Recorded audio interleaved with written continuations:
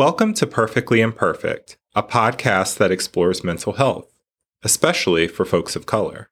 I'm your host, Jonzelle Anderson.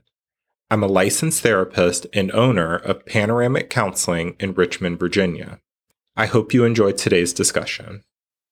Hi, everyone. Thanks for joining me for the fourth and final episode of the December Mental Health Book Club that we're doing on Jennette McCurdy's book, I'm Glad My Mom Died. Today, we're going to be discussing chapters 72 through the end of the book. Before we get started, this episode does contain discussions of eating disorders and body dysmorphia, so be advised. I'm interested to hear y'all's reactions to how the book ended. This is not exceptionally deep, but I remember in one of our last meetings, it might have been Angela, but it could have been someone else, where I said that I was I noticed the rivalry with Ariana Grande, and that it's frustrating as an outsider who has been working on themselves for a while, because my opinion was that Ariana was just focusing on herself. So I chuckled at the irony of her being in the car and saying, maybe she's onto something. Maybe I should focus on myself, while that single was playing. But I found this ending to be perhaps more difficult for me than I thought it would be, just because of that idea of boundary setting with people that you care about. And I'm in the middle of a friend breakup right now, which I thought would be easier than a romantic breakup, but it's still just a struggle. So I appreciated the ending. I did find it to be a bit abrupt, but maybe that's also what makes it realistic, is that life isn't always tied off neatly with a bow. I found that last little bit when she was at the cemetery, I think when she was at the cemetery, when she was saying, why can't we just I always wanted us to climb in each other's arms and just start sobbing and forgiving each other and saying, we'll do things differently. It'll always be different. But that can't happen. So, and I am kind of going through that right now with my mother, knowing that she's never really going to change her ways. And it's just hard. That really resonated with me. And I don't know if you saw at the end, the dedication, Ari was one of the people that she dedicated the book to. So I'm assuming it was her. I didn't even put that together until right now. Thank you. To me, I kind of like how they ended it with, going back to seeing the generational trauma and her kind of talking through the generational trauma, at least being able to talk through it. I mean, she's in her 20s right now.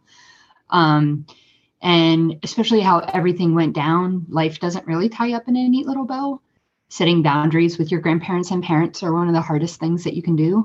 Siblings, in looking at it, at least, coming from my perspective, her sibling relationship isn't what a lot of people would consider a sibling relationship. So that kind of stuff is really hard to navigate. Again, a 20-year-old wrote a memoir. So how are you going to end it? She's still got a lot of life to live and a lot of therapy. I think therapy is going to be part of her life from now on. And recovering from eating disorders is a lifelong thing. Recovering from childhood abuse is a lifelong thing.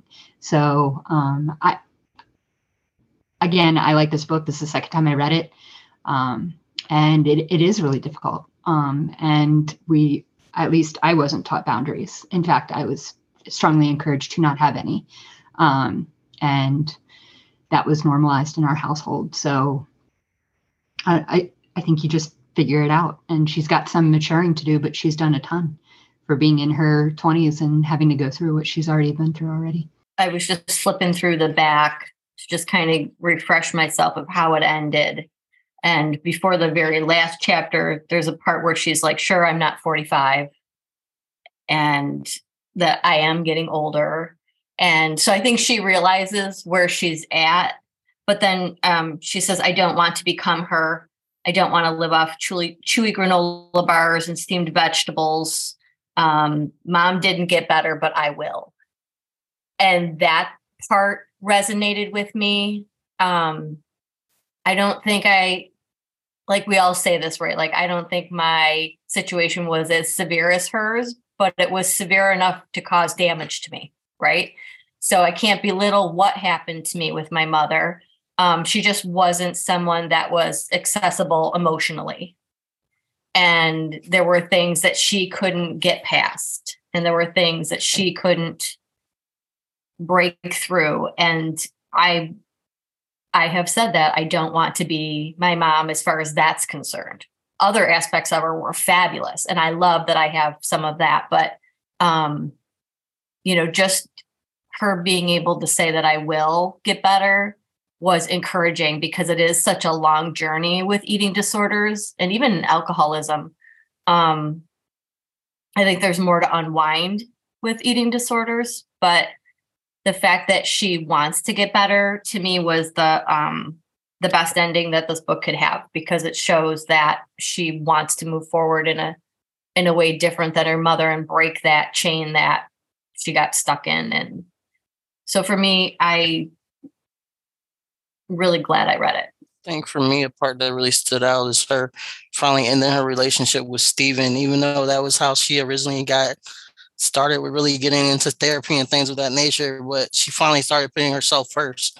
And I think that's one of the first times we really see her standing up to that and sticking to it. If I were critiquing the book just on other memoirs I've read, of course, you can't compare one person's like life story to another. It didn't give me the warm feeling of like resolution that books written by. And I think, what Steph was saying is that, this is written, I believe Jeanette is in her early 30s, mid 30s or something like that. And that's a risk when you're a young person writing a memoir, is that people will expect it to be something really profound, but she's only lived a small portion of her life. So with that fairness, I will say that it didn't have a good sense of resolution. But again, she's practically my age. Like, if I were to write a memoir, it would be very incomplete at this point. So, but I did kind of break down this last little part into like 3 sections. There were a lot of resolutions to relationships, be it with her mom, her dating relationships and stuff like that. We got a little bit more about the eating disorder. I think, in the last discussion, we really started to see that unravel. And then I did find a couple points of like hopeful things that the book kind of left us with. So if y'all don't mind, we'll kind of go in that order. I think the relationships are a little bit more complex. So I'll start with the eating disorder, and then we'll be able to like end on a better note, I think. So here's some of my notes, and then we'll kind of open the discussion. Her eating disorder definitely escalates to the point where she loses a tooth due to vomiting. But then later on, we see that she finds another therapist, because in the last discussion, she had fired her therapist because therapy got too real, I guess. And but later on, she finds another therapist, and she makes it through the first 24 hours without binge purging for the first time in several years. She does check herself into an eating disorder clinic, and she kind of gets into her unhealthy relationship with the scale. To the point where I think she bought a new scale like every day and then ended up throwing it away. That particular one resonated with me because I grew up chubby, and I went through like a really big weight loss journey in 2011. And for years after, I had lost like 100 pounds in like 9 months. I was really working at it. But for years after that, I would say it took me a good like 4 or 5 years to actually accept myself. And the relationship with the scale has always been something that's been really a difficult thing. And more recently, at the end of, I would say, probably beginning of August, I really started, because I was on a particular antidepressant that apparently results in consistent weight gain. And I was on it for like 3 years. So I gained quite a bit of weight pretty rapidly. But because I have through my own therapy, I learned to distance myself from the scale and like regularly checking. my weight. So when I finally did check my weight, I was like, what has this medication done to me? And so now I'm losing that weight. I'm like 23 pounds that I've lost since like the beginning of August, and I still have more to go. But even now, I weigh myself once a week, and the old thoughts of like wanting to go and check every day, it kind of comes creeping back. So I can definitely relate with the problematic relationship with a scale, and also the messages we give ourselves about what that number means about who we are and stuff like that. So I just wanted to share that little tidbit, but I'm going to open up the discussion about her eating disorder in this section to see what y'all had gotten from that. I mean, I related to it not from an eating disorder perspective, but from an anxiety perspective. I could feel her, like when she was on the airplane, her spiraling thoughts. Because I have that exact same sort of thought pattern, but I don't purge to make myself feel better. I don't know, keep it in or whatever. But I have a similar, I don't look at the scale when I get weighed. I just can't. But anyway, so I kind of, that resonated with me in the sense of the anxiety around just everything and trying to have some control over something. Right. I get that. Like I'm like, feel like I'm like shoving my finger down my throat. Like, I could really feel that. John Zell, I really relate to what you said. I had a depressive bout when my niece got sick and subsequently died in 2011, 2012. And I was the biggest that I've ever been. I have 3 kids, so it's not easy to lose baby weight anyway. And then the youngest was 10. So, really for the next 2 or 3 years after that, I've really felt more obsessed with like the scale and losing weight and doing the things that I was supposed to do. I was always very thin growing up. Coincidentally, that happened to be part of, I have a genetic disorder, so I would have had no control over my weight anyway. But the way that, at least, I mean, my perspective is as an American woman, so at least the way that I was raised and the way that food was not meant to be fuel. It was just, it was social. It was, it could be used as punishment. It could be used as that. So I didn't have a healthy relationship with food anyway. And then you add the scale, you add a weight loss journey and losing weight. I lost close to 100. Well, it was like 75, 80. But I feel like I gained and lost the same weight. But that obsessive scale thing up to 3, 4, 5 times a day, there's really no difference, except for now I know that I weigh less before 9:30 in the morning, and now I just bought a scale again for the first time in like 6 years because one of my kids needed to be weighed and have a scale. But I see him kind of doing the same thing with weighing, where I'm like, nope, this is no more than once a week. Don't be obsessed about the number on the scale, and talk through like what a healthy relationship is and like, do your clothes fit, like those kind of non-scale. I like that that's more common now, those non-scale victories when you're on that, because really up until very recently, it was be skinny or don't be noticed. And like, I want to give it to Lizzo because like she really helped with like the body positivity movement. You're on mute, but I saw you clap.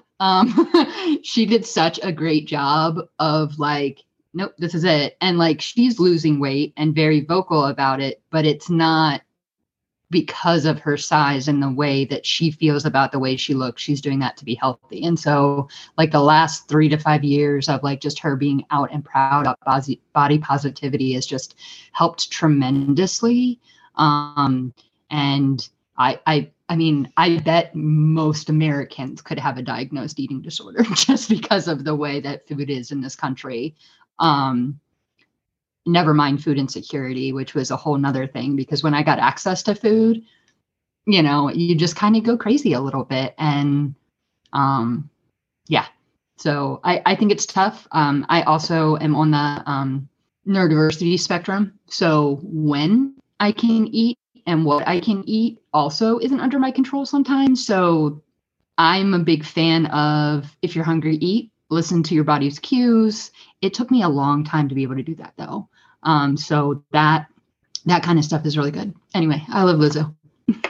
There's so much in the end here with her eating disorder, like that for me was, you guys are talking about the scale. And that was one thing, like there will never be a scale in my house ever again. Only because of like, I would excessively exercise in bed in the middle of the night.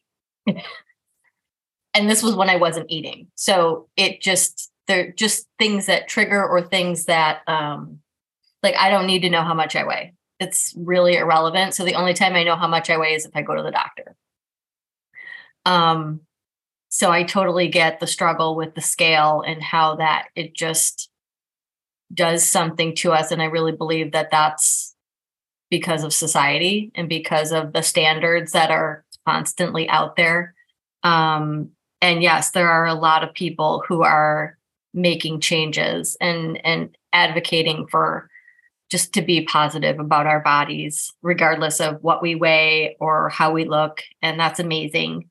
But specifically in the book, the one thing I really loved was how she sat down and explained when she was eating the plate of spaghetti. And I believe that she's probably doing DBT, because I know I had to fill out these worksheets and my daughter had to fill out DBT worksheets where you have to explain your feelings and the things and everything that's attached to the moment that's happening. And I thought that was really good for her to share with people, because I think it kind of illustrates more what's going on through a person's mind when they're going through an eating disorder. So it's a little easier to relate to what she was going through if you've never experienced it yourself. And to not like judge food. I think that that's always a hard thing, especially now with, organic, not organic, whole foods, not whole foods, processed foods, not processed foods. And sometimes it's like, you get up late, you're rushed. Oh my gosh, I didn't eat. It's 11:30 already. Yeah, just go through the drive-thru and get a burger so there's some food in your body. Don't worry about the fact that it's a burger. Don't worry about, no, you don't want to eat drive-thru food. Just feed your body. It's irrelevant. Yes, we all want to be healthy. Yes, we all want to make good choices, but sometimes you just have to make the choice. So I liked that that was in there too, to just kind of that struggle of judging what you're eating, because she would evaluate, this has too much sugar, that has that. So this is a good food, that's a bad food. And I think that that's where disordered eating comes from. So you might not look like you have an eating disorder. You might not think that you have them, but like Steph said, probably most people have some type of disordered eating. And I think that's just because we weren't ever taught that food is fuel, like you said. So. And I wanted to add to that too, because surprisingly, you don't hear a lot about like, body dysmorphia or disordered eating or body image stuff from the perspective of men. At least I don't see it too often. But to the point of, what Steph had said about a lot of people probably have some sort of disordered or unhealthy relationship with food. We've seen just through her experiences or even, the stories that have been shared here. But there's a lot of messages, there's a lot of expectations, there's a lot of, and when it comes to food, it's an essential component of being alive. But everybody, just like everyone has an asshole, everyone's got something to say. It doesn't matter if it's what I would perceive as being a healthy meal. Someone's going to be like, oh, well, that's made with such and such, or this, like, it doesn't matter what you do as far as a diet or whatever, somebody's going to say that it's going to kill you. Right. And we live in a very political information overload type of society, to where one can't help but have a little bit of anxiety around things such as nutrition and exercise and body image and things like that, because it's constantly, there are multi-billion-dollar industries all around it that profit off of it. But to kind of conclude this little sentiment here is that something that I can't remember who told me, but it was in the middle of my first weight loss journey. And I will add to that, I did get to a point, when I said I had lost like 100 pounds in 9 months, towards the 100 pounds that were lost, I was too thin. But then because I grew up in a very abusive childhood, to going back to the scale too, I was forced to stand on the scale and I was humiliated, which is a part of why I still have a bad relationship with the scale. But when I was getting closer to that 100 pounds, it was body dysmorphia at that point, because I felt like I was still too big, but I did not look healthy. I don't even have pictures from that time, because in hindsight, I look back and it bothers me how thin I was. But I would say all of that did help me to where now when I'm losing this Prozac weight, I'm on a different medication now that's not making me gain weight anymore. I'm being a lot nicer to myself because I know how I treated myself for the first weight loss journey, and the getting on the scale several times a day, looking in the mirror. Like, there was definitely, and there still is, like, some body dysmorphia, disordered beliefs about eating and all of that. It truly is hell to be going through all of that in your mind. But meanwhile, people also have commentary on what your body looks like. So you're getting like, oh, you look so great and all of this. And then it's like, no, please don't look at me. Don't pay attention to me, because now there's a focus on me. And it's truly like a war going on in your mind. I think I'm talking in circles here, but I'm sure that will make sense to those, y'all here, but also those who are listening. So I will conclude the part about the eating disorder, or at least what I'm going to say about it. When she was eating that chocolate chip cookie, I was so proud of her, because it was the first time that she was able to just sit there and enjoy it, and she didn't think about the calories, and she truly was present. Oh, and what I was trying to get at before, something that somebody told me and then I got sidetracked.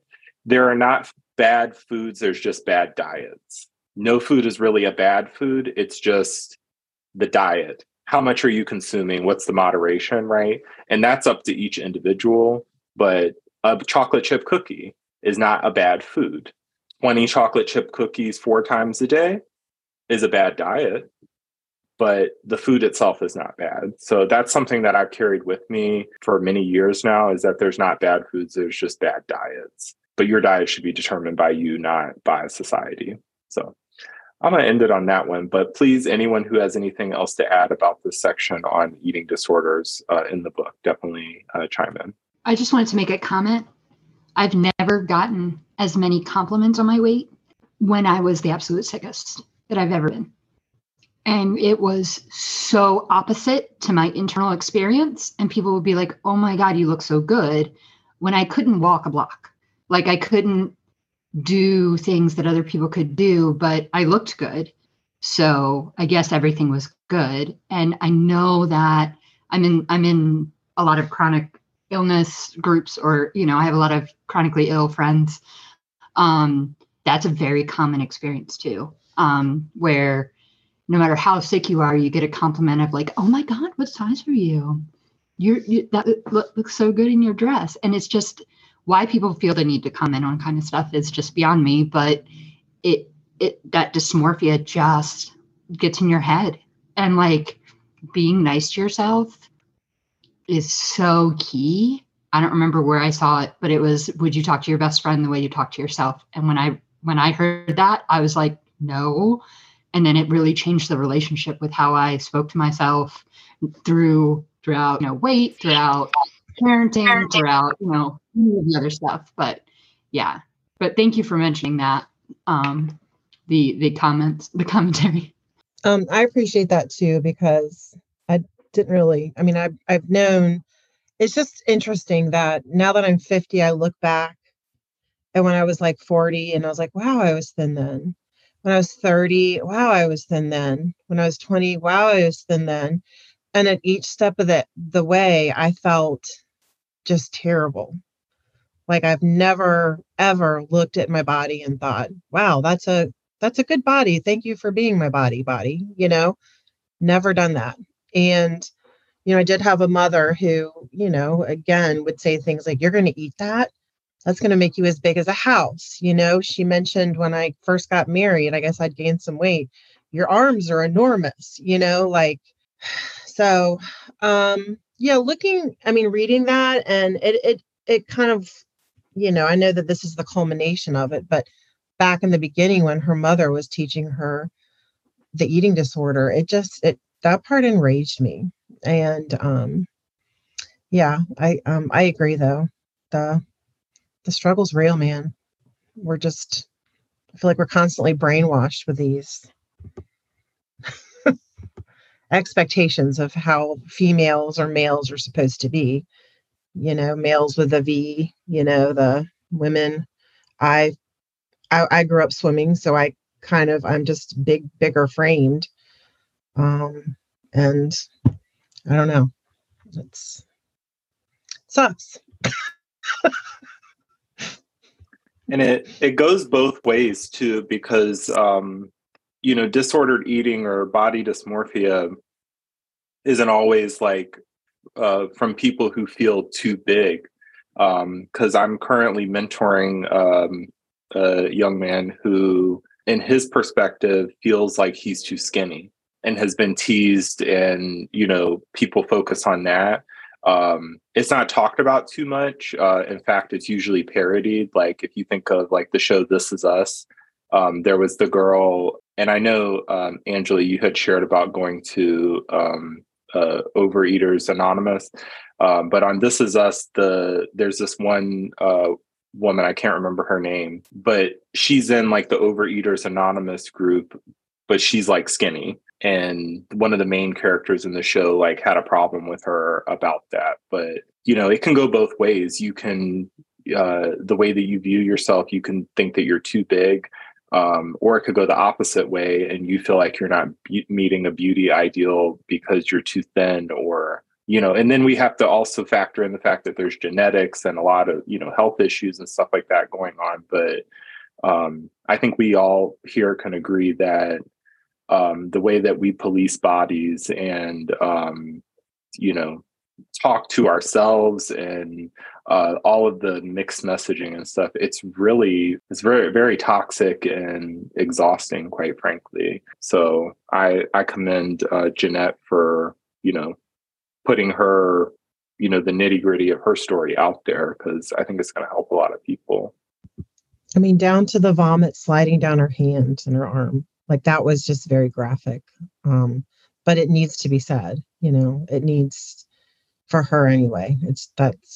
I think it said something about someone was like asking her for an autograph or something, like while she was actively vomiting in the bathroom and a little hand went under the stall and tried to get her autograph, and she couldn't because her hand was covered with vomit, which again, though, talks about the celebrity and why she hated it to begin with. She had no privacy. So we're going to shift gears and move on to the relationship. So throughout this memoir, there are a lot of relationship storylines going on. So the ones that I'll just jump in with my notes and then we can kind of unpack based on some observations that y'all had. There was the therapy relationships, which we saw unfold here. There was I think it was Laura was the name of the first therapist, the one that kind of helped her at that event where, she was eating the sliders, and then she kind of like came alongside of her and said, hey, I'm proud to see you eating and stuff. I wish I could have gotten more resolution on that, because I felt like the firing of that therapist was very abrupt. But again, as a therapist, people will stop coming to therapy often, and I never really know what happens to them. So in my head, I'm like, oh, I wish we could have known what happened with the relationship with her therapist, Laura. But I also know firsthand, sometimes people, will ghost their therapist because, maybe it's not a good fit, or maybe they're insecure about something, or the therapist kind of touched at a sore subject that they weren't ready to deal with. So I'm sure a combination of those things were going on, but there was the therapist relationship. I'm sure I'm going to let y'all chime in on Steven, because he turned out to be a mess. And, there's the relationship after her mom dies, where she's trying to get her dad's side of the story. And then we also get the bomb that was dropped about the paternity of Dustin, Scotty, and Jeanette. So I don't want to give all of the details there, but there were a lot of relationships that kind of came to a head here. So I'm interested on y'all's thoughts on that.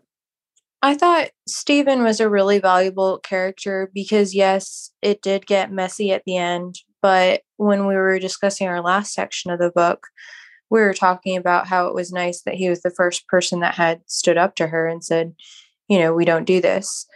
And so I think that was something I was reflecting on, especially as I, said, I've had my bad romantic relationships, but now I'm setting a boundary and probably ending a friendship with a friend.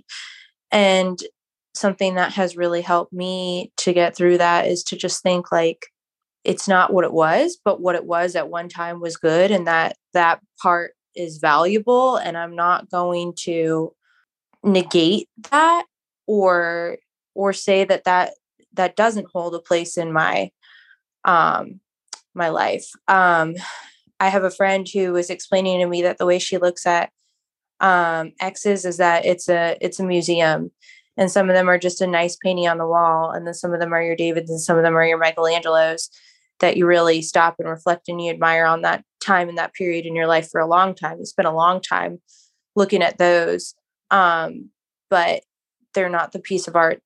They're not who's in your home. They're not the real person that you love. They're just a memoir.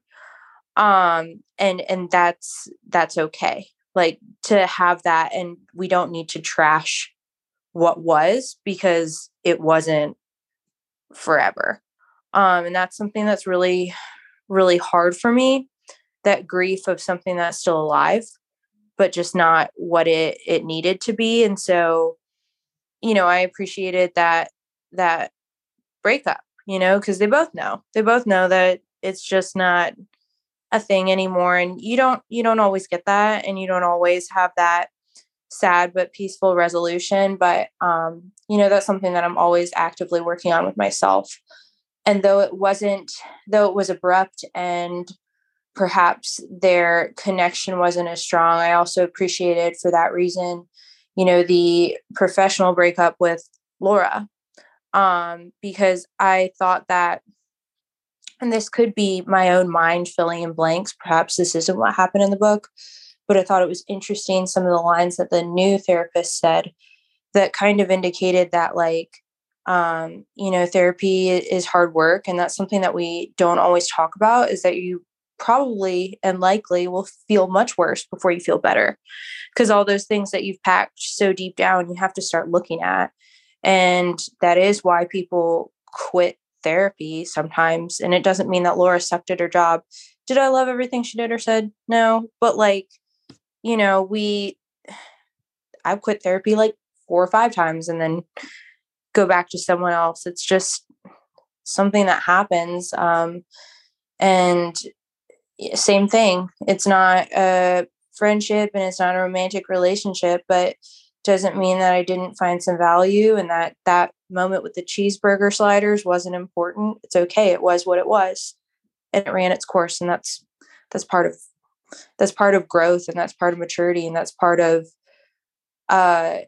having our own boundary and the expectation that our control is that we can't control it all, and we allow things to run their course and we walk away. Thank you for that. I think one of the biggest lessons that I learned in my 20s, I turned 30 last year, is, when we're young and when we're like, kids and teenagers, we think that we have this like fantasy that like our friendships at that time will like BFF, best friends forever, right? One of the hardest and most valuable lessons that I learned in my 20s is the acceptance of the fact that relationships are not always eternal or like for the long haul. Like sometimes they are seasonal. And like you said, it can be like a museum. You can really appreciate where that person was in your life for a period of time, but you can also set a boundary and say, okay, this has run its course and I'm going to move on from this. Of course, the separation, and you go through a grief process, and like Brianna said, it's a grief of somebody who's alive, but accepting that not everything is supposed to be forever and that it can be temporary. I think that was like the hardest lesson that I learned over and over and over again, because 20s are filled with so many life transitions. But yeah, once you kind of grasp that, things get a lot easier. You have a little bit more perspective on things. So I just wanted to add that. I kind of feel like you're talking to me. I know you're not, but you're just, like I'm probably going to get upset, but, I need to disrupt the relationship between me and my mom. And she's my mother. She's not, I don't know. It's just, but it's like the relationship has run its course. And that's hard to believe. And for me to kind of wrap my head around that with a parent, that it would run its course. But it has, because she's not contributing anything healthy for me anymore. And so, sorry, your word just kind of cut right through me. So yeah, that really resonates with me. Yeah. I think something that's helpful for me in that understanding of relationships that are just at their end of their road is some of those things I've really had to put people in my museum. But for some others, it's just been a change in our relationship. And to a degree, that includes my father right now.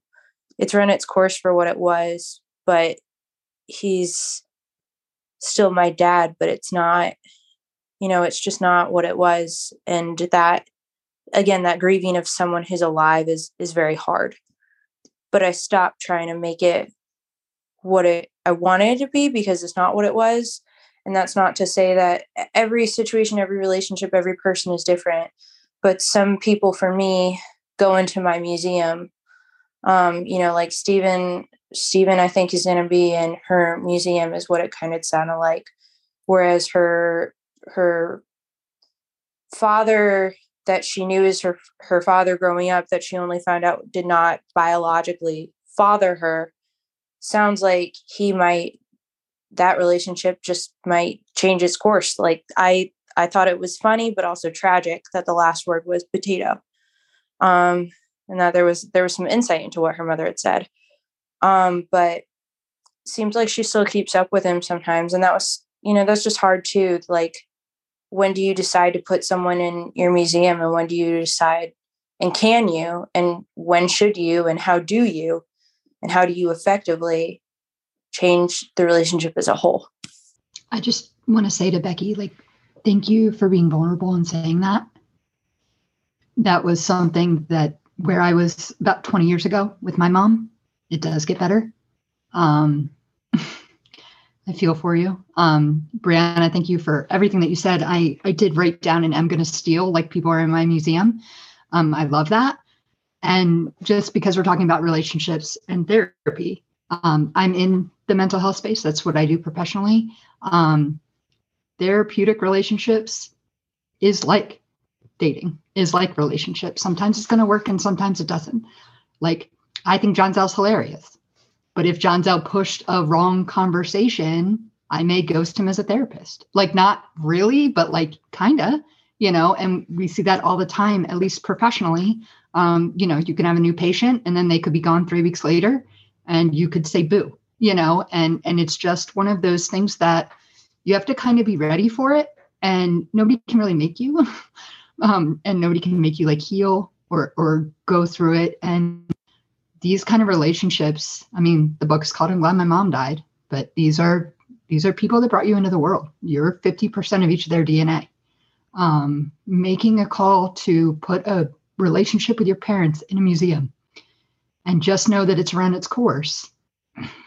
It's a hard grief, and it's a very distinct grief because they're 2 hours away. I could literally call them. I'm not gonna, but I could. And Becky, I don't envy you for it. And it's a decision each one of us has to make for ourselves. I cannot have a relationship with my parents. I'm working on a relationship with one of my sisters. There's not a lot of siblings I can have a relationship with either. It was really set up. I was set up to fail, and I won't do that. Once I had children. I had children very young, but once I had children, it was protect them mode. And we've raised them outside of the influence of my parents. And boy, did I, those lessons you learned in your 20s, like I'm still learning them and I'm in my early 40s, like I did think things were forever. I did think that there was more of an object permanence once I got out of my mom's house, because that was so wrong that then I had to relearn how much I didn't know, because you don't know what you don't know until you are faced with it or whatever. But I'm really glad I read this book with you guys. I really am. Thank you. I mean, the gift that she gave me was the roadmap of what not to do. Exactly. All I had to do was raise my kids opposite, and they're fantastic. They're fantastic. Yeah, and I'll catch myself saying things sometimes, like I just did the other day. Like, you don't know what stress is, to my 16-year-old son, and I rewound that, and I said, you know what? I just negated your feelings, and I'm sorry. That was not my intent. You are stressed. I know stress, stress. They're just unique in their own way and affect us in our own special way. And I want to hear about it, and so that's part of me trying to break this cycle of, you're not important, which Jeanette too is, it's hard. It's so hard. And to add a little bit more encouragement too, I mean, this is definitely not like a broadcast for, cut off your parents, but me personally, similar to what Steph had said, I don't have anything to do with both of my biological parents. One was much easier than the other because he was a deadbeat, but my mother, it was after my daughter, Maya Jane, was born, and it was this whole, she was born, I would say 3 months before the pandemic hit. And it was this whole controversy about whether or not my mother would get vaccinated and all of that. And it was like a minor thing, but a very, very serious thing.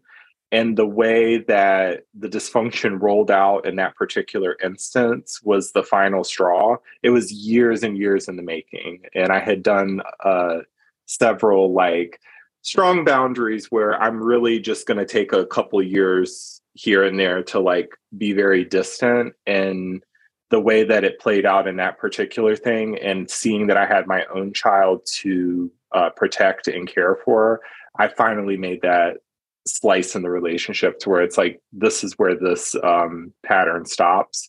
And like both of y'all said, my parenting manual is the ass opposite of what mine did, and so far Maya Jane is thriving. So I'll leave it with that. My parenting plan is to read a parenting book and do the opposite. That's it. Yeah. But they did the best they could. Libraries existed. The internet existed for most of them starting in the 90s. So that's not the best you could. Humanity existed, and they should have some sort of sense of, I'm hurting my child, maybe I shouldn't do that. The thought of humiliating my child has never once crossed my mind, ever. No, and I was told repeatedly when I was a kid, when I had kids, I would understand the way she acted, why she acted the way she did, and I would understand, and I would have had no concept of that until I had kids. No, she's an abusive person. She is an abuser. I didn't have those thoughts because I'm not, and that's it. Some people should not have children. I'm glad I'm alive. Some people should not have children. And Steph, I always say, the older I get and the more seasoned I get as a parent of a 22 and a 16-year-old, the less I understand how she could possibly do and allow the things that she did. I don't for the life of me. There's because it's not on my radar as a human to allow that to happen to my children. I fully believe I would walk through fire for them. There'd be nothing that would stop me from protecting them. I'm lucky that my mother lives in Arizona. So she's not just, she's a full-on planned trip, ahead. But yeah, and she would manipulate. She would ask my kids, don't you want to come see Nana? And I would yell at her, and not yell, but I'd say, no, you know why they can't. So anyway. Mine would ask my child, who is now 16. So I have 16, 22, and 18. But mine would ask my 16-year-old, who was then 8 at the time, like would Facebook message them about sleepovers. And I'm like, adults make plans with other adults. Don't do this. Like, it's just basic stuff. And I really had what the narcissistic abuse recovery community calls like a smear campaign. So that kind of stuff, when it's done by your parents and your family, like, it's not okay. And it's not how you should treat people. Thank y'all for sharing. And bringing it back to, obviously, we were talking about like Jeanette's mom and Stephen too. I'm just going to give a quick rundown of some of the things that kind of happened in that. So we find out that Stephen was undiagnosed with some level of like schizophrenia. He ended up in the psych ward. He had to use like psychiatry and therapy services. But then he also developed like a problematic like marijuana addiction. But Jeanette's, and of course, Jeanette, not knowing anything about boundaries, is trying to either people please, enable, /save this person. But luckily her new therapist comes on the scene and basically explains to her how the relationship was codependent. So, this is a mental health book club, but wow, if Stephen's case did not have a bunch of mental health stuff fallen out of it. He started out as kind of like this is like the first guy she connected with and things. And that's why what Brianna was saying is like, there were so many good things about this relationship that it taught Jeanette a lot of lessons and things, but there were some challenges. And it seems that Stephen was on his own mental health journey and they realized that it wasn't conducive for them to stay together. But it would be interesting to see, possibly Jeanette will write another memoir later on in life. I would be interested to see how, if she decides to have children, what that will do. Because like we were just saying, having children really does help you to fast track some of this like healing journey and wounds that may have been placed by your own parenting situation. So did anyone have anything to add about the relationship with Jeanette and Stephen? I think this also comes to the idea that hurt people. And it's interesting. I really appreciate what people have shared personally tonight. But, it really does come full circle, because I think we began this discussion tonight about talking about how beautiful it was that she made the conscious choice that this is not going to be me. I am going to change. My boyfriend calls himself a recovering douchebag. I hate that he does that, but the stories that he tells me of how he treated friends, how he treated women are pretty horrific. And when we first got together, it was one of those things where we just kind of met out in the wild, not on an app or anything, and really clicked. But I wasn't sure how long he was going to stay in town. As he got to know me, he did decide to stay here and continue to pursue business opportunities here. But he says, and I see that it can be hard for him, that we live in a smaller area and everybody knows him from when he was younger. I didn't live here when I was younger. I moved here now. And, that's something that I worry about for him, also for our relationship. I think he is living proof that when you do the hard work on yourself, people can change, but you do have to do the hard work. You can't get around it.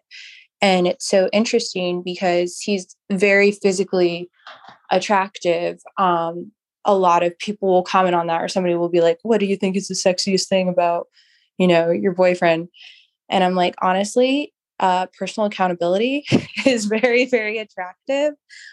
He holds himself fully accountable for everything that he does. And then it's not a fight. It's just, I'm sorry I did this, and here's what we need to do to move forward. It really minimizes conflict. And our relationship, and it's not something I ever experienced prior to dating. And what they don't tell you is that the healthy relationship after the unhealthy ones is really, really hard because of the distrust. Because, you're always wondering what someone's ulterior motive is. And he was very patient with me and he's very kind. But objectively and honestly, those things that he did when he was younger are true. It's factual. It happened. And so reading, that she's made that conscious choice to change makes me think like she's changed. She's out there. She's writing a book. She's putting it out to the world. Brent is an amazing partner and he really provides for me emotionally. And I'm trying to change myself too. And, it can be done. So just that nugget of hope. It's really nice that we're having this discussion tonight too on January 2nd, reflective time of the year. But yeah, hurt people. And, he's in somebody's museum and he's a villain in somebody else's story, even though he's the hero in mine. And probably maybe not to the same degree, or maybe so. I'm sure that I am in someone's museum and a villain in someone else's story. It's the way of the world.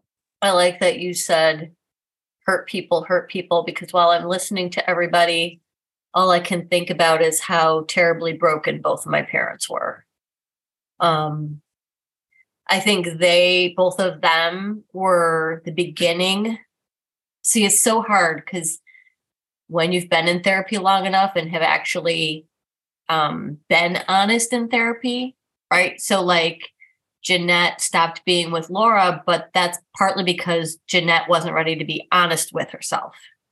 She wasn't willing to be fully honest with Laura. So that's not always a situation that's going to work. I used to lie in therapy all the time so that I would hear what I wanted to hear. And then, oh my gosh, I'm fine. I can stop therapy now. So that happened a lot when I was younger. And then this realization that my parents were actually the first ones to start breaking the chain of abuse. Even as broken as they were, my dad was an alcoholic who smoked pot every single day. My mom was very depressed and very distant and unavailable emotionally sometimes. But I also always felt unconditionally loved, if that makes any sense, to feel neglected and unconditionally loved at the same time. Only because I needed certain things, but they couldn't actually provide them because of their brokenness. So they never spoke poorly to me. They never treated my sister and I bad. There was just this mild neglect due to brokenness, which then did, of course, affect me. But then I saw what I didn't like. Then I made changes when I had my children. And now I'm watching my children make changes from what they had with me because I had my own brokenness. And to see them thrive as parents, to know that my grandchildren will not have anything close to what my parents went through is just very healing in and of itself. So to know, Steph and Becky, that you have done that for your children, I want to say thank you, because I didn't get to say it to my parents because they're both gone. And I don't like reading that last chapter of this book because my stuff with my mom was never resolved. We never had those conversations. When my dad got sick, we had those conversations because he was the nurturing person that I needed my mother to be. And so, it's just to watch her go from Laura then to Jeff. Laura was another woman. So what has she always seen? She's seen domineering women control her, and that red flag just went up. Jeff was a guy. The men in her life didn't do that to her. So I think she was more open to that relationship than she was to Laura. I think she tried with Laura. She really did try, but it wasn't the fit that she needed. And then with Stephen, it was good to eventually see her realize that this was not healthy for either of them. And then to let go of that. And now the relationship that she has to put all the work in is the one that she has with herself, which I think we all need to do, because I just feel very honored to be here with all of you, to go walk through this book with you, for you to be vulnerable and to share your stuff, for me to feel vulnerable enough to share the stuff that I've shared. And it's just nice to know that you can do that with strangers. You know, that the relationships that we're learning from in this book can actually affect the relationships that we have. And Brianna, I just let go of a friendship this year that has been in my life for 15 years. And it was a great relationship. Her and her husband were our best friends, and we did stuff together all the time. And then he passed away a few years ago. And what I realized was he was the one that I was more friends with than with her. And then she got to be very codependent on me, where she was messaging me first thing in the morning, all through the day, and then literally at the end of the night asking me how my day was, even though she's talked to me all day long. And I just couldn't do it anymore. And I had to walk away from it. And it was very sad. And there's a lot of grief when you let go of a relationship. But if you know something is not healthy for you, you have to do what's best for yourself. And I tried as much as I could to not hurt her. And I don't know if that happened. I'm sure there was hurt because I was hurt. But sometimes we just have to make those choices. And we have to know that it's for our benefit so that we can be a better friend to somebody else. And I wasn't being a good friend to her. I was ignoring her as much as I possibly could during the day.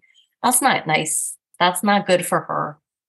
And so, yeah, I've learned a lot tonight. Thank you. We had a surprise in the last episode of the revelation about the. Yeah, my bad. Sorry, my bad.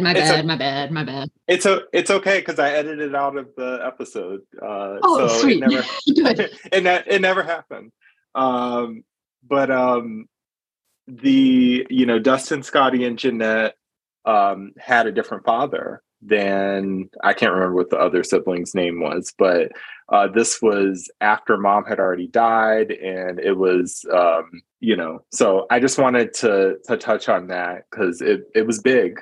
I think it was big, and then in hindsight, reflecting on the way that she treated Jeanette's dad, the mom treated the dad, just adding insult to injury, just kicking him while he was down. I don't know what the dynamics of the dynamics of their marriage was, but based on what Jeanette kind of told, what a piece of work. And I know that doesn't even delve even deep, but that's the only phrasing I found so far for my mom that kind of encompasses all the ish, but just the hypocrisy. And it's really common with people that, at least in my experience, with heavy narcissistic traits or cluster B personality disorders, the hypocrisy, also the gaslighting and the, blaming and the projecting, but the hypocrisy. And so when I read that, I was just like, oh, of course. And of course it doesn't come out until after she's died, because why face the consequences of your own actions? Whatever. I mean, but she was play acting at having cancer the entire time so that it came back. There's something to be said for wishing that into the universe too. It just makes me so irate for Jeanette finding this out, and then finding out that there was a custody battle going on while she was being taken. Because the custody battle was going on in the beginning when she was 6, during all those auditions and stuff. So then when you piece it together, it's kind of like, watching a thriller, getting to the twist and having to reflect back on everything. And again, I apologize for, spoiling it last time, but I was so osmosisly mad for her, just irrationally, very upset and angry, but also not surprised, at the very same vein, and that's just so disrupting to find out that late in life that your biological father or your, is not, you see those things coming up right now with the ancestry DNA kits and people trying to keep secrets. And I've had 2 friends in the last year find siblings. Yep. One didn't even secret know siblings. that her dad was running around. Like they didn't know that and then they go meet her and she looks exactly like all of them. Yep. Mm-hmm. Mm-hmm. I think that was like the weird part for me too. Now, I think we've well established that Jeanette's mother made a lot of mistakes, had some narcissism, was very unkind. But I was also thinking, it just really bothered me, her reunion with him. I understand that he was blindsided. I understand that somebody just walked up to him. But the tears in his eyes, this, that. And my thing was, are those tears of remorse because you've never reached out? Are those tears of confusion because you didn't do this with one kid, you did this with 3 kids? And that was the part that I was just like, you're not off the hook either. This is very, very, very strange that you made this mistake with this woman, not once, not twice, but 3 times. Like, affair aside, you think you're gonna wrap it the next time? Like, I just don't understand. Like, it. What? So yeah, I had to go take a walk. And as a therapist, I truly love my job because though I'm doing work, I am thoroughly entertained daily by the messiness of human life. But it happens. Like, one of our book club members had mentioned in the last episode that she found out late in life that one of her parents wasn't biologically hers. And in sessions with clients, I'm finding out there's a very similar actual situation to Jeanette's dynamic that's going on in one of my some of the work that I do as a therapist. And it doesn't stop surprising me. Like, each year I will meet new clients and I'll say like, oh, you can tell me anything. I don't think anything can surprise me at this point. But sure enough, I mean, it just keeps getting more and more interesting. So this is definitely indicative of real life. But in particular, I mean, Jeanette's mom had to clearly have been in a whole relationship with this person. But then also, like, the extent that she was so codependent and over involved in her kids' life, I wanted to know when she slept, because quite frankly, where do you get the energy? We'll never know. On Sunday mornings when she didn't take them to church. That was it. Mm-hmm. Yeah, they were the bad Mormons then. Yes. Sorry, the bad. She monitored everything that she did. But you know what? I don't understand. But think about it, right? She's having sex on the side, forgive me, but raw dogging it with some dude, right? The same dude having multiple children with a man who she clearly does not love and respect in any way, shape, or form. So, and there's a custody battle going on between them. So she's probably clutching as tight as she can to these children to keep them from growing up and finding out the truth, which ultimately they did when she passed away, but only after so. And I mean, it just speaks volumes to her. I mean, it's not even hypocrisy. It's almost like, I don't know if it's deflection or no, not deflection. What is it when you put the word that you're saying? Projection? Yeah. Are you thinking about that email when she calls projecting, but it's about her. Everything she's doing is really about her. She's almost, she's like this. And then self-preservation might be what you're thinking. Yeah. Yeah. Because she's got this house of cards that she's built that she's hanging on to with dear life. That's, put together with duct tape. It's like MacGyvered together with gum wrappers and, And I think the dynamic with Jeanette being the only daughter was different than the dynamic with the sons. Like, I watched it, how my mom was with my brother, my younger brother, who was the youngest of us who grew up, and Jeanette being the youngest and the only daughter. That dynamic plays out. They normally pick a kid, and Jeanette was a golden child upon golden child. I mean, shoot, she was supporting the family at 6 years old. They pick a kid, and that's their entire world and their life. And it just is played out time and time again. And like, it's now 2023. Like, it's not a shock that children are born out of affairs. It's not a shock that people lie. It's not a shock that people project. What is a shock is when you do that much damage to your child, putting on what you did, and then honestly got away from it scot-free because she passed away before she had to actually deal with the repercussions of her children knowing.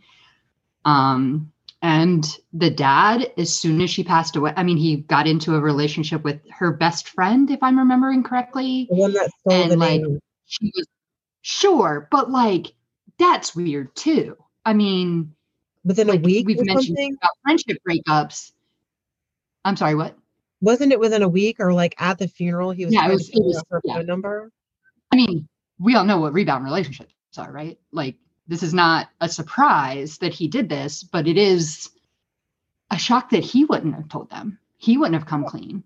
He was an adult in the situation too. These children should not have been the adults moving this stuff around. Kids get permission to be kids. Adults have to deal with the adult consequences. And I've seen it time and time again where parents or adults are like, well, you should be more mature. You should be whatever. My parents couldn't teach me what they didn't know, you know? And I grew up in a with the fundamental religion steel backbone behind it too, with, you know, if mom and dad aren't watching, God definitely is. So that's not threats, and that's not a way, you know, that's not a good way to do things. But yeah, Well, I think she picked men who were very weak too, and that she as soon as they upped their strength, she upped her crazy, like every time. I mean, up to and including holding knives, you know. I mean, you know, at some point they're just gonna be like, all right, whatever. Like, yeah, you know, let's not wake the beast here. Yeah.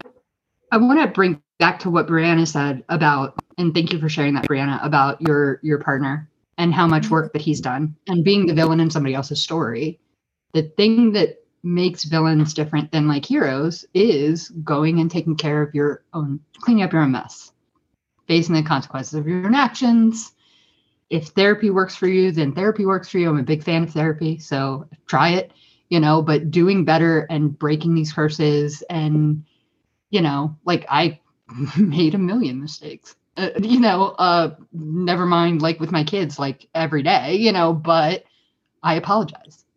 The world would stop spinning on its axis if my mother ever spoke the words, I'm sorry. Like, it literally would be the shock of a lifetime. And doing that kind of stuff and saying, like, Becky, like you were saying, like, hey, I might have minimized your stress, you know, like doing that kind of stuff for your kids. I never got that. I didn't get that from my parents, you know? And so, like, my kids are very aware what the relationship is. My kids have seen and witnessed a lot of this stuff. My kids were part of the decision to go no contact. They had a voice, even at 10, 11, 12, in regards to this. And I didn't hide it from them because my mom definitely didn't hide it from them, you know? So, and I still deal with stuff all the time. Like her sister, I saw her sister like a week ago, and she's your mom. She's not that bad, whatever. And I'm like, no. And you don't get to know information about me if you're going to share it with her, you know? No. And that's kind of where I am with my nuclear family. They're like, but you only see her a couple of times a year. She's old. She's going to eventually die. Like, it's not that bad.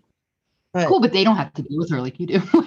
like cool. No, that's minimizing your on that right. a little bit. And when I'm with her, I break out in hives, like on the side that she stands. No, your body is telling you what you need to do. Like, she's right. She has to be on my right side, and my right side breaks out in hives. I can feel my flesh burn.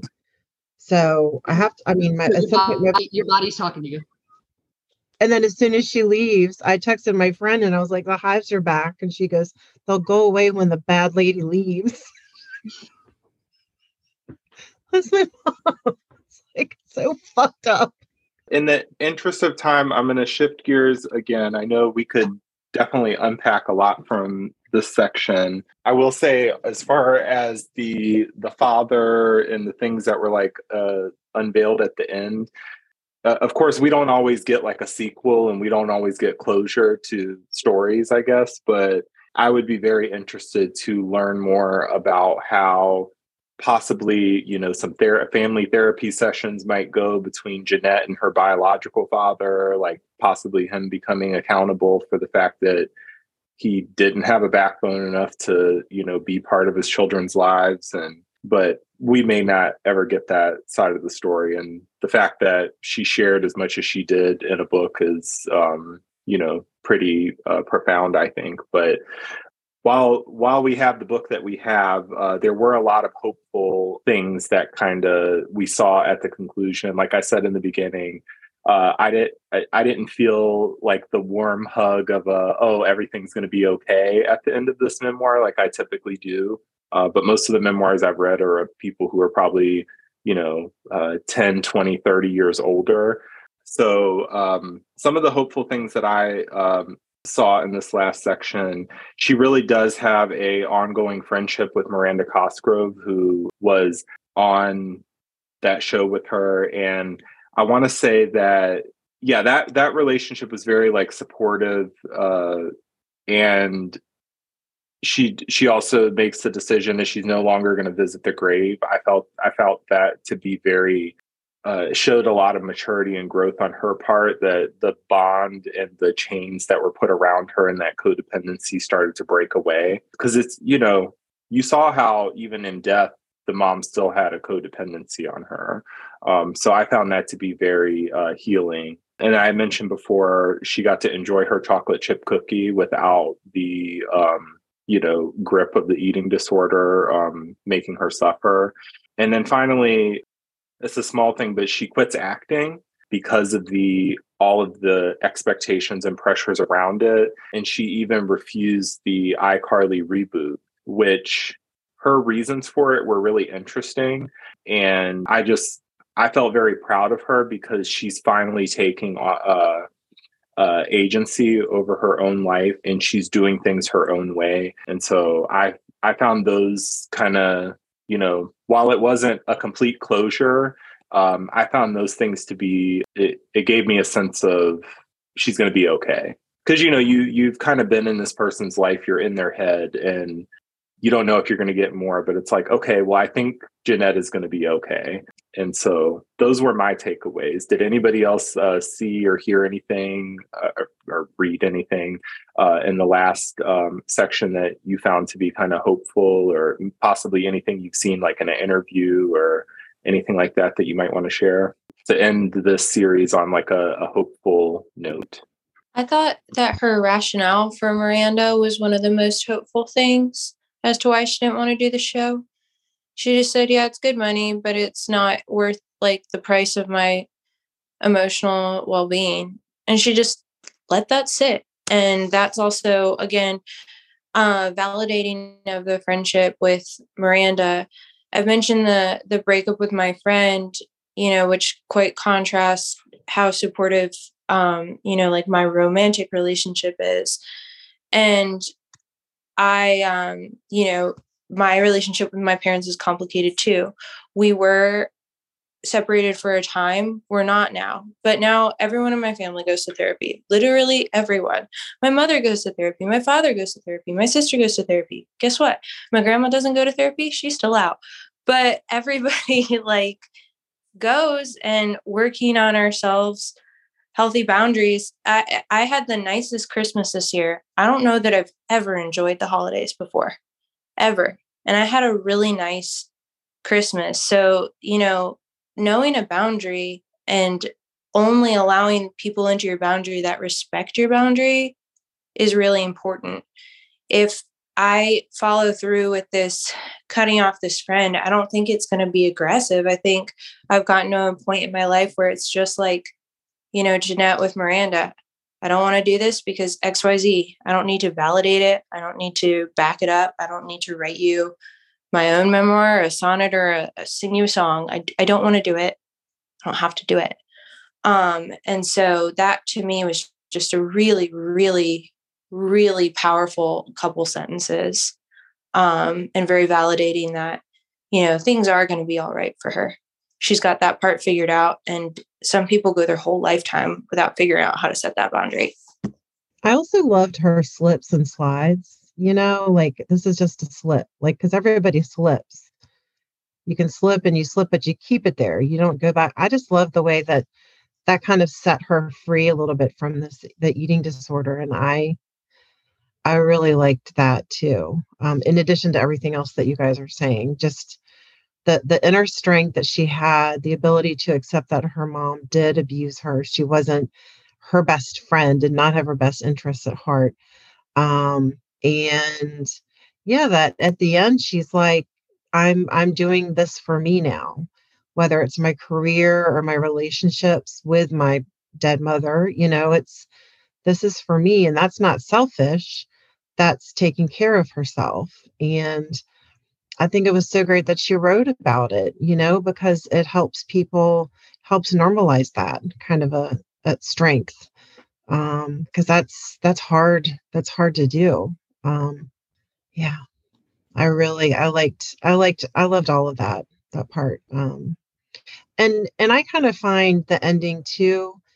It wasn't wrapped up, but everyone's so much a work in progress, and I think it ends perfectly. Like, this is where we're caught up now. We're caught up to her journey and her self improvement and awareness and all this, all the other stuff. So I am hopeful that she writes, a part 2.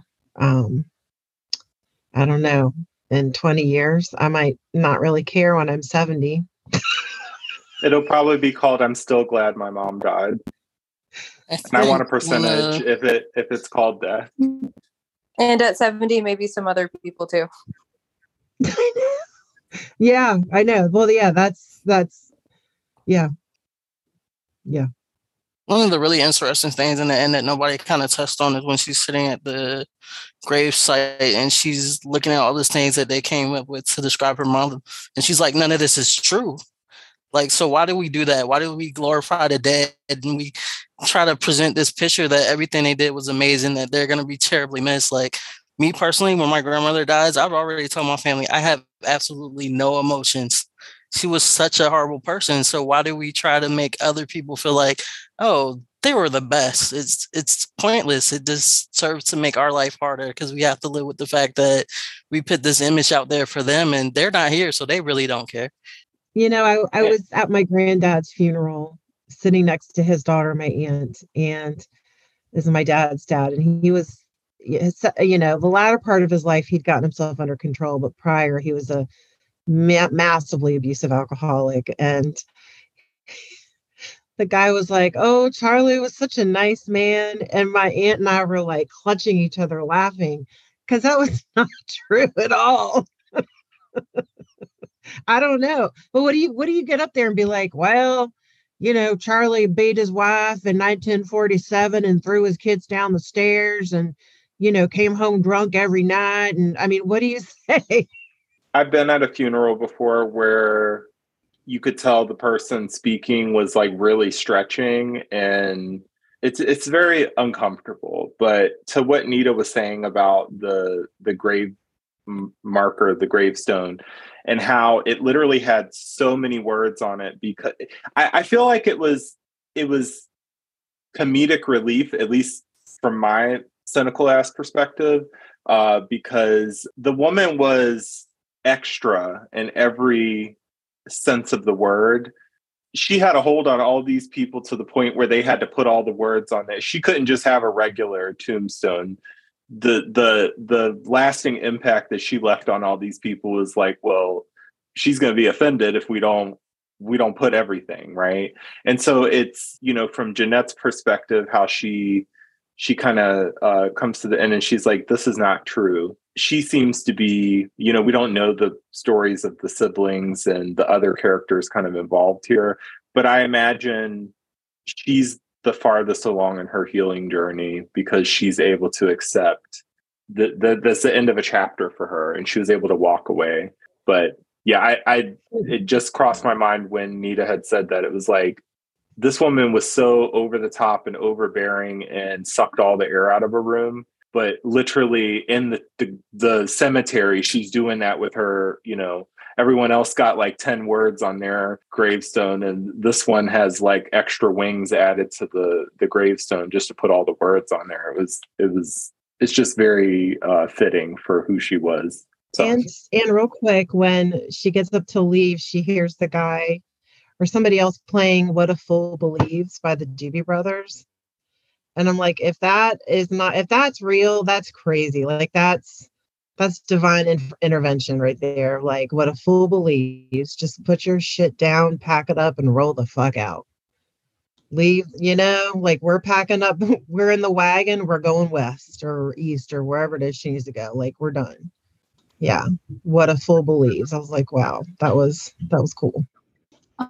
Johnsel, thank you for mentioning expectations. I do think she's going to be okay because she said no to some pretty big expectations that were put on her. And that takes like so much like inner strength and like having a really close friend in Miranda and telling her no, like that's one of the few people that's in her support system. And that can really like, I've lost friendships over the word no before. And I don't know if you guys watched it, but after I read the book the first time, she was doing a press tour and she went on Red Table Talk with an expert on narcissism. Her name's Dr. Ramani. And it was an amazing episode. If you guys haven't had a chance to watch it, but you can tell. I haven't seen it, but I love her on YouTube. I love. Yeah, no, she's fantastic. But Jeanette, when she was telling the story and she would get to the harsher abusive stuff, she would go cold.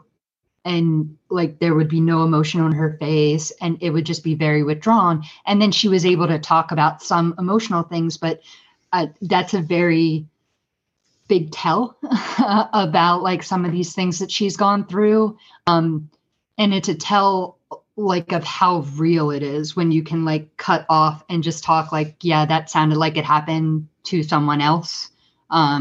So the work that she did to be able to not only write this book, but then go on a press tour to talk through this super hard stuff that happened to her in her lifetime. And this is all like her laundry, her dirty laundry, her family's dirty laundry that I'm sure they were told things that happen in our house, stay at our house, don't talk about blah, blah, blah.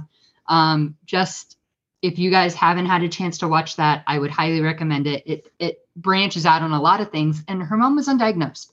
So we have no idea what her mom has. My mom does not believe mental health or does not believe mental illness exists, even though there's a million different reasons, for it. But that mentality is still prevalent in, I won't say older generations, but it's everywhere, but more in older generations than younger right now still. And so we all know that her mom had something.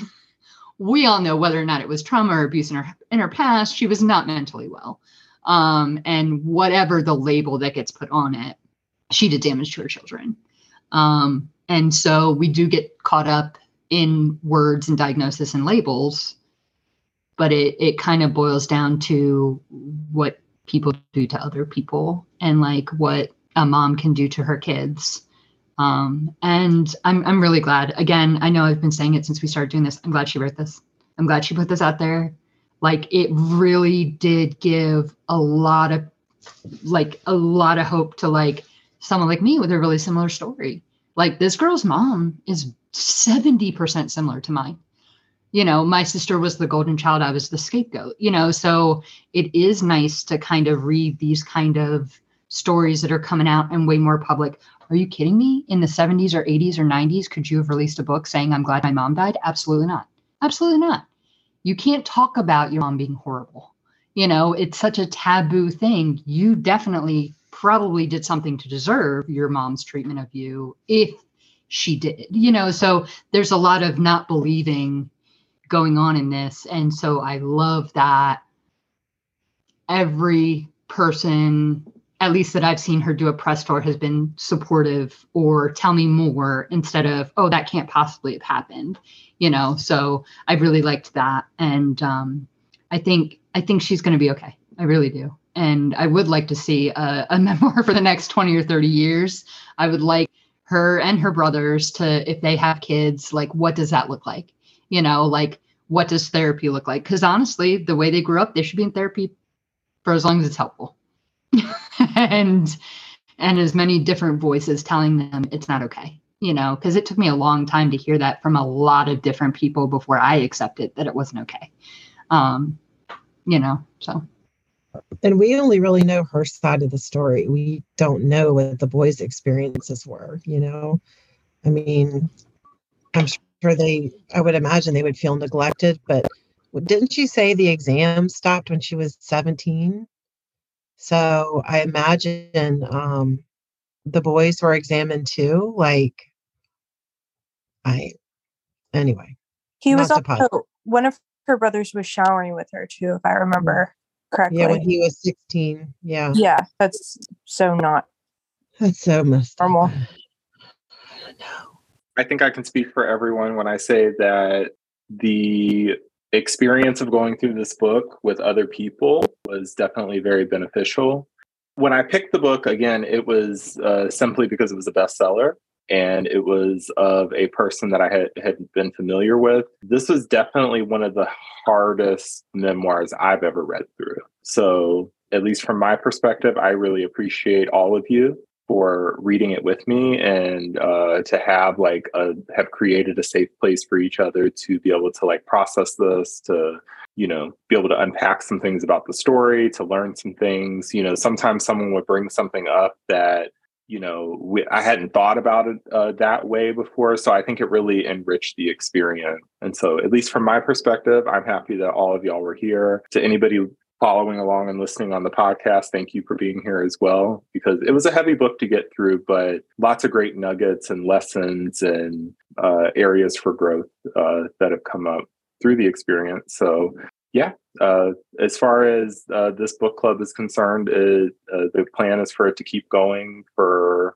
11 more months, depending on how long the grant money lasts. But yeah, I really appreciate all of you for participating. And, you know, we all found this book helpful, but if you know somebody in your life who might benefit from reading the book, lend the book to them. And I think that's the power of books, is that it's something you can gift somebody. It's something that from them experiencing someone else's story, they can learn some things too. So it's kind of cool how, you know, Jeanette probably wrote this book as part of her own healing journey, but it's going to have a ripple effect. In this context here, we have 7 people who came together to read this book, and the ripple effect just from this small group of people reading it has already been very significant. So it's cool.